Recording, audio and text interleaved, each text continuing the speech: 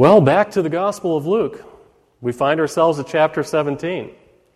And we find ourselves here this morning at the end of what I would consider to be the heart of the Gospel. Now, months and months ago, when we began paging our way through this Gospel, we discovered that Luke, as the writer, took real care to organize his thoughts and then carefully outline his presentation. And what we have here really in the Gospel is the product of a very thoughtful and an inspired process. And I suppose that if we were to invite Luke to be interviewed this morning and ask him to explain the Gospel in one sentence, he would be able to do it. He'd organized it so well. Now, just picture that, if you will.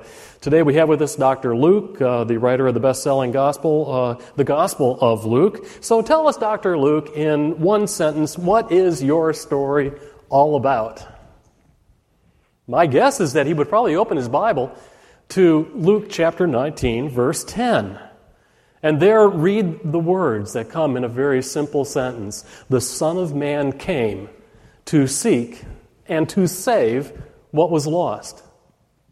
You see, within that one sentence, and I've repeated that, and I hope you're getting that for yourself, the entire purpose of Jesus Christ is actually laid out on display. And the whole gospel is arrayed from his coming, the Son of Man came, in the first few chapters where we find the description of his birth, his actual birth. He was a living, live person. He came. And then we go to his seeking and the coverage of his 3-year ministry, reaching out with the kingdom of God, and then finally to his saving. And in the final chapters of the gospel, we find him betrayed and tried and crucified, but then coming alive again with resurrection power. It's all organized so well. The Son of Man came to seek and to save that which was lost. That's the gospel in the simple terms. So it should come as no surprise that at the heart of the gospel, the central chapters of the Gospel of Luke, which began really at chapter 15, Jesus would reveal the heart of God, the heart that he has toward the lost. What is God's heart toward the lost? Now, you may wonder to yourself, why would anyone, let alone the lost, actually matter to God? I mean, after all, God is complete. He's perfect. He's holy. He's majestic. He lacks nothing. Why would he have any need for anything missing? Why would he even have a heart for the lost? Why would they even matter to him? Some may make that a personal question, realizing that lostness really is a human condition, that you are living without a clear sense of purpose, asking yourself questions but finding no answers. Why am I here? Why am I alive? What is the purpose of my being? What is the reason for my life? And finding ourselves living without that clear sense of direction. What am I to become? What must I be? What must I do to satisfy this purpose of life? How do I relate to this world? How do I relate to others? That's lostness. Living without a clear sense of purpose, of direction, or of place. How do I make sense of this universe and of this world? And how do I make sense of such things as death and disease and tragedy and loss and conflict? How do I find myself a place in the world that is so broken and crumbling around me? It's a lost world and I'm lost too. I'm so lost. And what's worse, not only am I lost, but I also feel helpless. There's something flawed in me.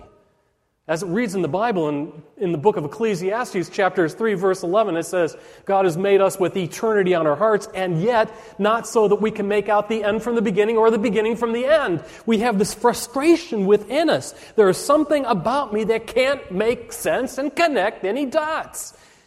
Call it sin, but whatever it has kept me at a distance from the one who does have the answers and the one who has created me. And this distance has left me lost. And with that feeling and that recognition and that understanding that I am lost, you may wonder to yourself, does God even care about my condition? And you may read that one sentence and still wonder, the Son of Man may have come to seek and save the lost. That's fine as a general principle, but the cynical side of you may ask the question, but then does he really care about me?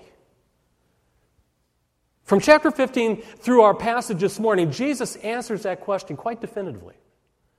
Some of you have in your study Bibles a little added note at the very beginning of chapter 15 that reads, actually, God's heart for the lost, which explains the whole string of stories about a shepherd searching for a lost sheep, that one lost sheep. A woman searching out a lost coin, that one lost coin. And a father with a prodigal son. And the stories just rebound and cascade over each other, revealing the value and the passion that God has for the lost on a personal level, not a generic level, but His concern for you and for me. So there should be no doubt of where His heart lies. And so it's no surprise that when we come to Luke chapter 17 and verse 11, coming toward the end of this particular section of the gospel, that the parables now become a reality. He's been telling stories, but now there's reality, and it becomes reality in a story played out in real life. Look at verse 11. Now, on His way to Jerusalem, Jesus traveled along the border between Samaria and Galilee, and as he was going into a village, 10 men who had leprosy met Him. They stood at a distance and they called out in a loud voice, "Jesus, Master, have pity on us." Just a few notes that set the scene. In the first few words here, we find Jesus heading out, really, this is a pivotal moment for His life. He is on His final journey to Jerusalem. Each step taking Him closer and closer to the cross, to the ultimate passion. And by this time, it had almost become a given that His reputation was preceding Him and that people were almost invited, expected to take advantage of His presence to see what He could do. So from a distance, we find 10 men calling out, 10 lepers, 10 diseased, discarded, hopeless, helpless outcasts, 10 lost men denied access to society at large, let alone Jesus Himself. And from that distance they cry, "Jesus, Master, have pity on us." Now, some of you in your Bibles may have it translated as mercy. God, have mercy on me. And that word has its literal root in the word compassion, which means have a heart that is stretched out. Stretch out your heart. Have mercy on me. Jesus, can you turn your heart toward us? Can you find a place for us in your heart? Not just with pity, but with passion. Turn that passion, compassion, in our direction. There are times I've discovered as a pastor when people who find themselves finally at that place of where they're ready for a relationship with God, but they wonder to themselves, okay, now how do I do this? How do I settle this transaction? How do I pray? I've never prayed before in my life. What do I say? How do I address God? You say it's a matter of prayer, but I don't know what to say. And the answer here is fairly simple. Even from a distance, you can call out with utter honesty and humility, "God, have mercy on me." That's the prayer. Doesn't take a PhD to say it. And in answer to that prayer, the heart of Jesus is suddenly revealed. Look again at verse 17. When He saw them, He said, "Go and show yourselves to the priests." Now, I want to pause for a moment at that verse. He has no need, really, at this point, to explain His method or His actions. There is no reason to prove anything to them.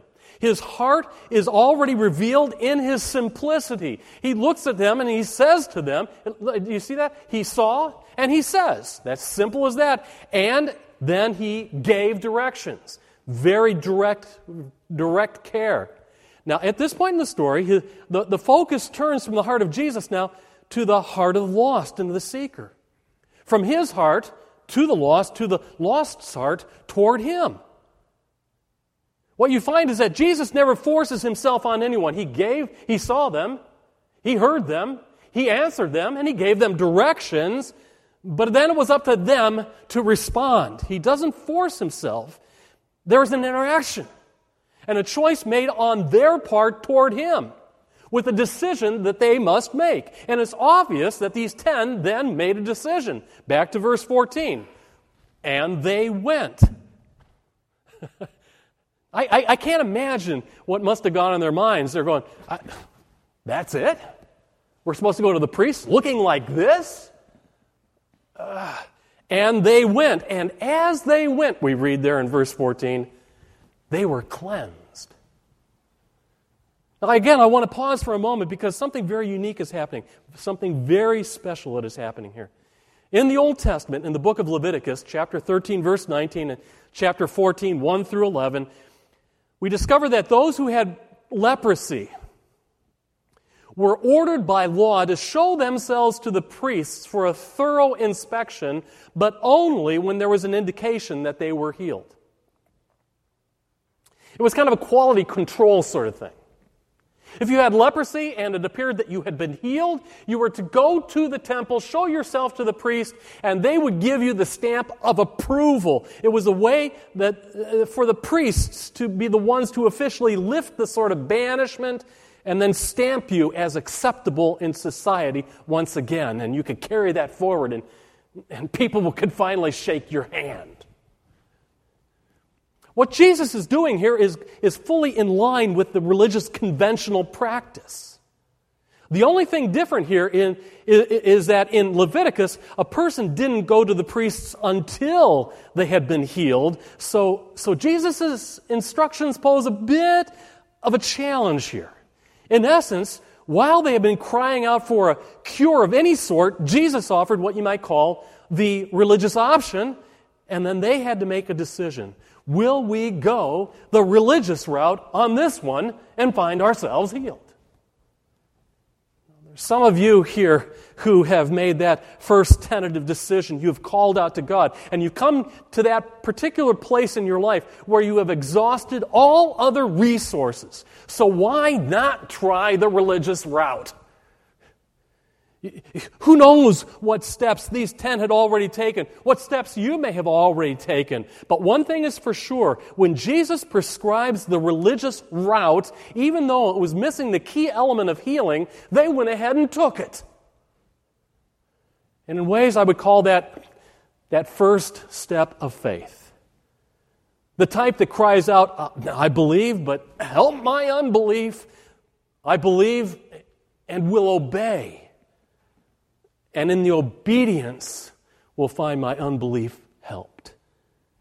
Now, I don't know for sure what happened between Jesus' order and their compliance. But all I know is that Luke, a doctor himself, writes in verse 14 that as they went, they were cleansed. Obedience to Jesus, even in the simplest point, even with the smallest step, is well worthwhile and is that step toward healing.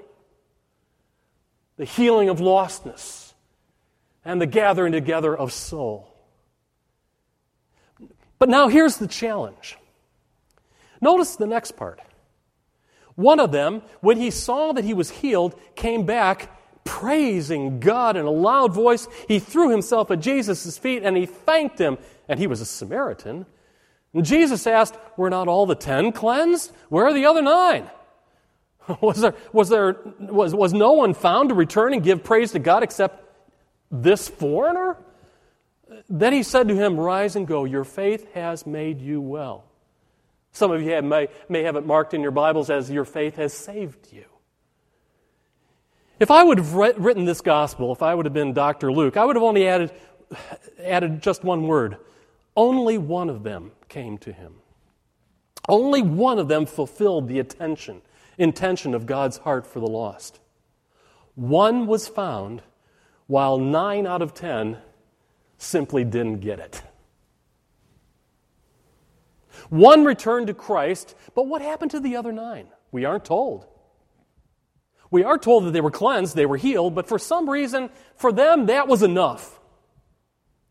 Now, I realize that we can only speculate here, but I can't help but think that for the 9, for so many else I know, 90% I know, all they expect out of the religious route is an immediate cure. For too many, the purpose of religion is really couched in very purely selfish terms. It's to fulfill and meet your needs, to forgive your sins. It is the ultimate self-help routine. And I hear people brag about being spiritual people as if they have finally accessed the missing element of their being and then now can live their lives full and complete all by themselves. Certainly we are spiritual creatures, and religion does a lot to clean us up, but maybe more than the point has to be made, Christianity is not a religion. Christianity is more than a religion, because the point of it is down to a relationship with the God who loved you and gave Himself for you. It is not for you to become independent and healthy for yourself. And while 9 of the 10 immediately headed out to rejoin their friends and family to party on, and there was one who returned to the scene of healing to say thank you to God and thank you to Jesus. And that one, Luke writes, was a Samaritan. That's kind of a backhanded way of saying the other 9 in grace were probably Jews who, it is implied, should have known better, really.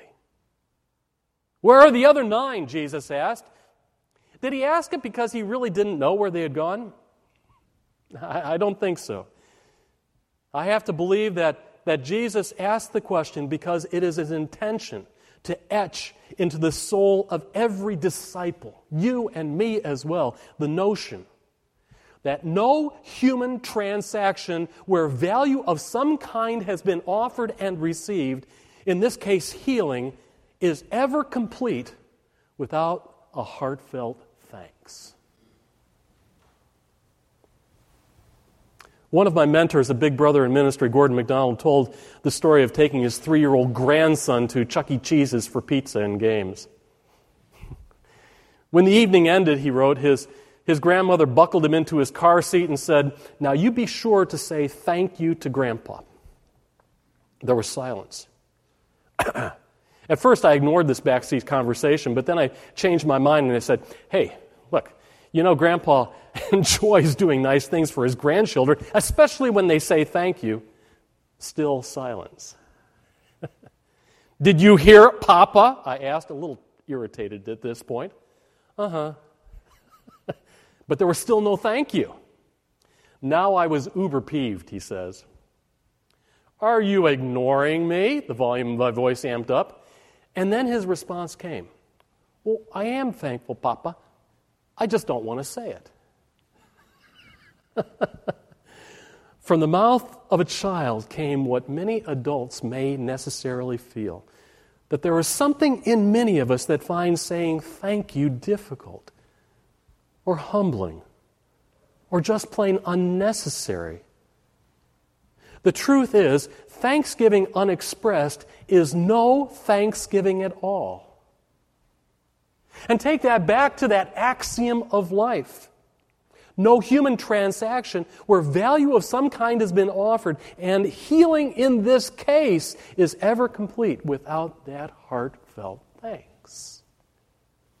But even more, it's not just a warning to the lost to get back on their knees in being healed in their quest with Jesus. It also becomes a matter for all the rest of us to take to heart. My friend Gordon, he finished his story by saying this. He says, "You know what bothers me?" He says, "Maybe our grandson inherited his resistance to the thankful exchange through my family line and through my own actions as well. Through my own predisposition to take things for granted and not live a life of thanksgiving itself." You see, nothing warms up relationships than the powerful, consistent, heartfelt exchange of thanksgiving. And what is true between us? Well, it's absolutely true between us and the Lord who loved us and gave Himself for us. We read that as an enduring truth in the book of Colossians. Where there we read, so then just as you have received Christ Jesus as Lord, continue to live in Him, rooted and built up in Him, strengthened in the faith, just as you were taught, and, what does it say? Overflow with thanksgiving for each and every blessing that He gives. I added that last part myself. But the lesson stands for both the lost, who may be here today saying, I need to pray a simple prayer, Lord, have mercy on me. But also for the found. Let your thanksgiving loose. Warm up that relationship with God. He loves you. He cares for you. He has you at heart. He really does. And as the words of the old hymns say, turn your eyes upon Jesus, look full in that wonderful face, and the things on earth will come strangely dim in the light of His glory and grace.